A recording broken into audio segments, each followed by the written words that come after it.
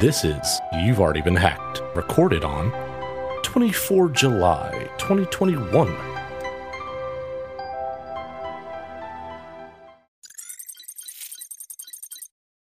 Welcome to episode 53 of You've Already Been Hacked, and just again, a small apology to my audience on the forced week off. The casa had no air conditioning, a bunch of fans, and a window air conditioning unit for all our cooling needs, which created a little bit of a tornado sound. So there was no recording environment for me to actually record the podcast last week, but we will get right back to it right now. Last weekend and through this week, Amnesty International issued a new report, which in it they state they have uncovered widespread, persistent, and ongoing unlawful surveillance and human rights abuses perpetuated using NSO's Group Pegasus software. The forensic methodology report also includes a forensics tool to detect the spyware's presence on mobile devices. And it looks like sometime last weekend, news outlets were reporting that several authoritarian governments, including Mexico, Morocco, and the United Arab Emirates. Now, I want to be clear, that's not my term, authoritarian. That is a quote from media. All use spyware developed by NSO's group to hack into the phones of thousands of their most vocal critics, including journalists, activists, politicians, and business executives. A reported leaked list that has been published by the Paris-based journalism nonprofit Forbidden Stories contained 50,000 phone numbers of potential surveillance targets and shared with the reporting consortium, including the Washington Post and the news outlet The Guardian, this list. Researchers analyzed the phones of dozens of victims to confirm that they were targeted by the Pegasus spyware, which can access all the data on a person's phone. The report also confirmed new details of government customers themselves, which the NSO group closely guards. And according to what was published by the media outlets, Hungary, a member of the EU, where privacy from surveillance is supposed to be a fundamental right for its 500 million residents, was named as an NSO customer. Now, I want to be clear, I don't know any of this for fact. This is just what's out in public reporting. I have no data to back up any of these claims, so it's something that I'm hoping that we can have multiple separate, verified activity that is published with data to back it. A lot of times with stories like this, what ends up happening is one outlet will report it, and then another will regurgitate it, and then the echo chamber starts. So I have no hard opinion on it, just reporting what I'm seeing in published media at this point. Researchers at Amnesty International, whose work was reviewed by the Citizen Lab at the University of Toronto, found that the software from NSO can deliver Pegasus by sending a victim a link, very much like any other spyware attack we've seen, and when it's opened, infects the mobile device or silently and without any interaction at all through a zero-click exploit, which takes advantage of vulnerabilities in iPhone software. Citizen Labs researcher Bill Markazak said in a tweet that NSO's zero clicks worked on iOS 14, which through last week was the most up-to-date version. So if you haven't done your updates, do your updates. To their credit, the researchers at Amnesty International published their work and showed meticulous detail and technical notes on how this particular piece of software was working, and they also provide a toolkit that they say may help others identify if their phones have been targeted by Pegasus. The toolkit's name is the Mobile Verification Toolkit, or MVT, and does work both on iPhones and Android devices, but it does so just slightly differently. Now, for those that are more novice users, the toolkit is not simple. It's not just a double click and hope. There is a little bit of command line that's involved. So if you are intent on using this to check your systems, highly suggest you definitely read up on the documentation first, or talk to one of your IT friends who may be more familiar with the command line that could assist you in this if this is something you are interested in delving into. Hopefully, since the toolkit is open sourced, someone will come up with a GUI for it that will make it easier for the masses to use and not need a little bit of that command line foo to get through using it and checking your phones. Anyone have any extra internet problems this past week? Well, if you did, Akamai DNS was suffering from some issues. Akamai is investigating an ongoing outage as of the 22nd, affecting many major websites and online services, including Steam, the PlayStation Network, Newegg, Amazon Web Services, Amazon, Google, and Salesforce. So if you were having problems, Akamai might have been the issue. The issue specifically looks to be with Akamai's Edge DNS service, which is its cloud-based authoritative DNS solution designed to provide that 24/7 DNS availability and responsiveness. So maybe it's 99.99% uptime. Now, Akamai has publicly stated that this was not due to a cyber attack. The cause behind this global outage was a software configuration update triggered a bug in their DNS system. So cyber attack or not, bug or not, the end result to the end nodes or customers, users, all of us, exactly the same outcome.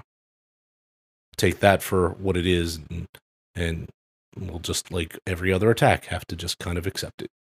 And this isn't the first time this has happened. This happens more often than I think any of us would like, even as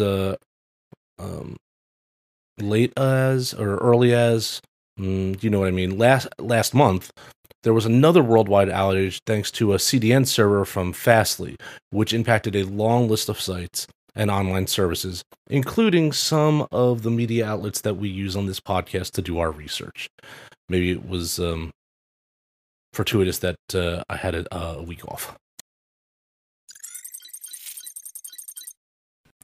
The United States Transportation Security Administration, or TSA, released this past Tuesday a second directive requiring oil pipeline operators to implement specific measures to protect against ransomware and other threats to their businesses and operational technology networks. This new directive is linked to the growing concerns about the threat to U.S. critical infrastructure from cyber threat groups backed by the Chinese government. Just this week, the White House and the Biden administration publicly accused China's Ministry of State Security of using criminal hackers to carry out cyber espionage campaigns and destructive attacks against U.S. commercial, government, and critical infrastructure targets.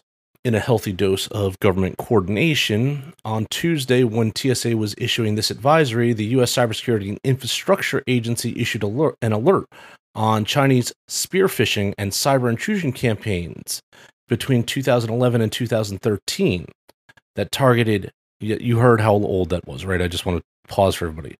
2011 and 2013. That targeted 23 U.S. gas pipeline operators. 13 of those organizations were compromised, 3 had near misses, and 8 of them experienced a, quote, unknown depth of intrusion, unquote. The alert provided technical details and indicators of compromise about the tactics, techniques, and procedures, or TTPs, that the Chinese threat actors used in that campaign, and what type of measures to use to mitigate them. Although, depending on what type of upgrades happen, what type of networks were attacked, etc., all of that stuff may be OBE at this point.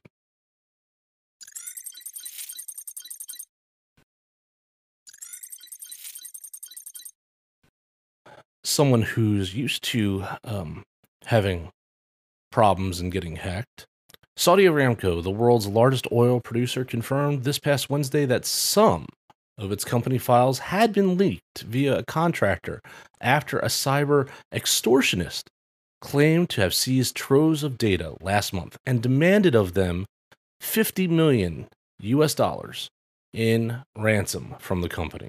Now, that number, still again, is what I believe is around what that new floor is for ransomware demands, based on what we've seen, what was willing to be paid out from a ransomware event earlier this year.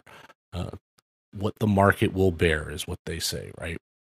Aramco said in a statement that it had recently become aware of the indirect release of a limited number of its documents and data, which was held by a third-party contractor. The statement came after a hacker claimed on the dark web that they had stolen a terabyte of Aramco's data, according to a post from the 23rd of July, which was seen by the media. The hacker said it had obtained information on the location of oil refineries, as well as payroll files and confidential client and employee data.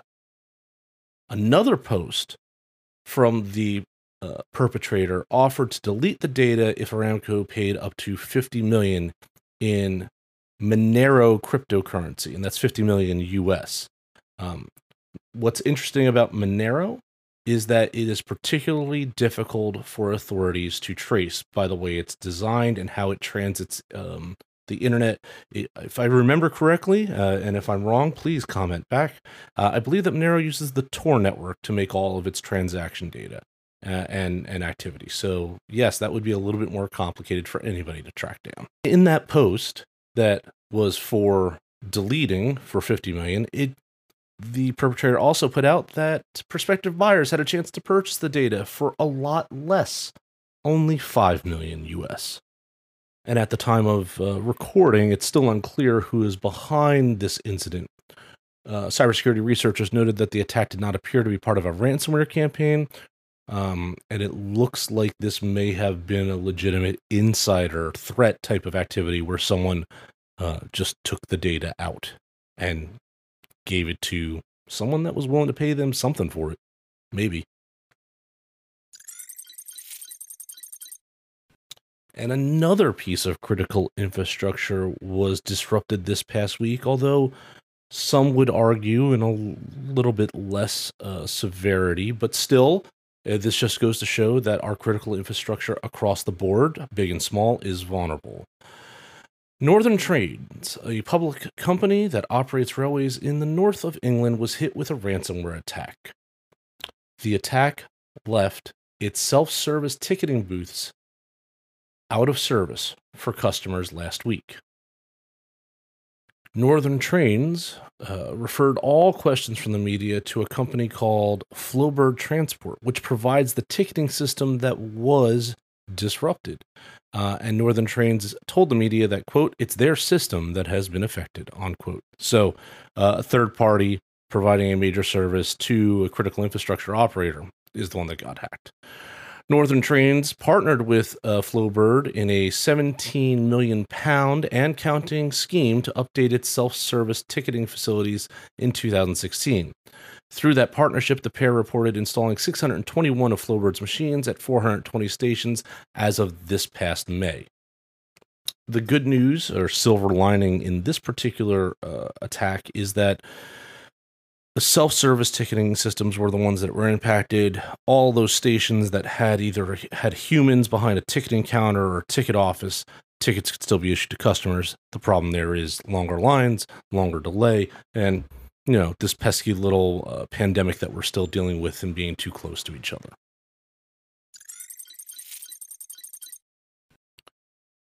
A law firm titled Campbell, Conroy, and O'Neill, counseling dozens of Fortune 500 and Global 500 companies, has disclosed a data breach following a February 2021 ransomware attack. Campbell's client list includes high-profile companies from various industry sectors, including automotive, aviation, energy, insurance, pharmaceutical, retail, hospitality, and transportation. Some current and past clients include Exxon, Apple, Mercedes-Benz, Boeing, Home Depot, British Airways, Dow Chemical, Universal Health Systems, Marriott International, and Johnson & Johnson, Time Warner, and Pfizer, just to name a few. And as we know, lawyers have no pertinent data on any of their clients, so there shouldn't be anything for any of these companies to worry about, right? Campbell issued a press release providing notice because the investigation determined that the information relating to affected individuals was accessed by the threat actors behind this particular ransomware attack. So they finally had to disclose something. This is potentially a concern in U.S. law, where they weren't going to disclose anything because there was no confirmation that anyone was impacted. Okay. While no clear evidence of the ransomware operators accessing specific information for each potentially impacted individual, Campbell did confirm that the affected devices contained various data types. And what were those data types? Well, certain individual names, dates of birth, driver's license numbers, state identification numbers, financial account information, social security numbers, passport numbers, payment information, medical information, health insurance information, biometric data, and some other online user credentials like usernames and passwords for their clients. Campbell, to their credit, is offering 24 months of free access to credit monitoring, fraud consultation, and identity theft restoration service to all the individuals whose social security numbers or equivalent information was exposed during the attack. It's just what they need, some more credit monitoring.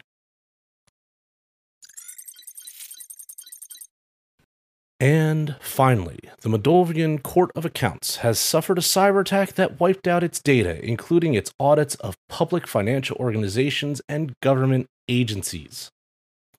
According to the news agency Mold Press, reporting on behalf of the Court of Accounts, the quote from the Court of Accounts is, "It is the first time when a supreme audit institution faces such a situation. The destruction of the public page took place in context of important audits and with impact in the society at the stage of reporting and making public of the most significant audit missions planned in the institution's work," unquote.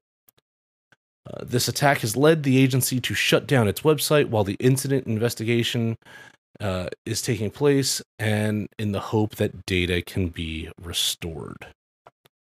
The agency states that they are investigating whether the attack was arbitrary, whether it was done for extortion, or to disrupt their work. So they're not even sure why they were attacked at this point. Although, maybe if they actually still had their records, they could look back at who they were looking at and looking into and see if anybody would have really been better off if it was all wiped clean. That's all for the news this week. I'm your professor of cyber risk. We'll talk again soon. If you like this podcast, share it with your colleagues and friends. Your support is how we are able to continue to make this content. Thank you.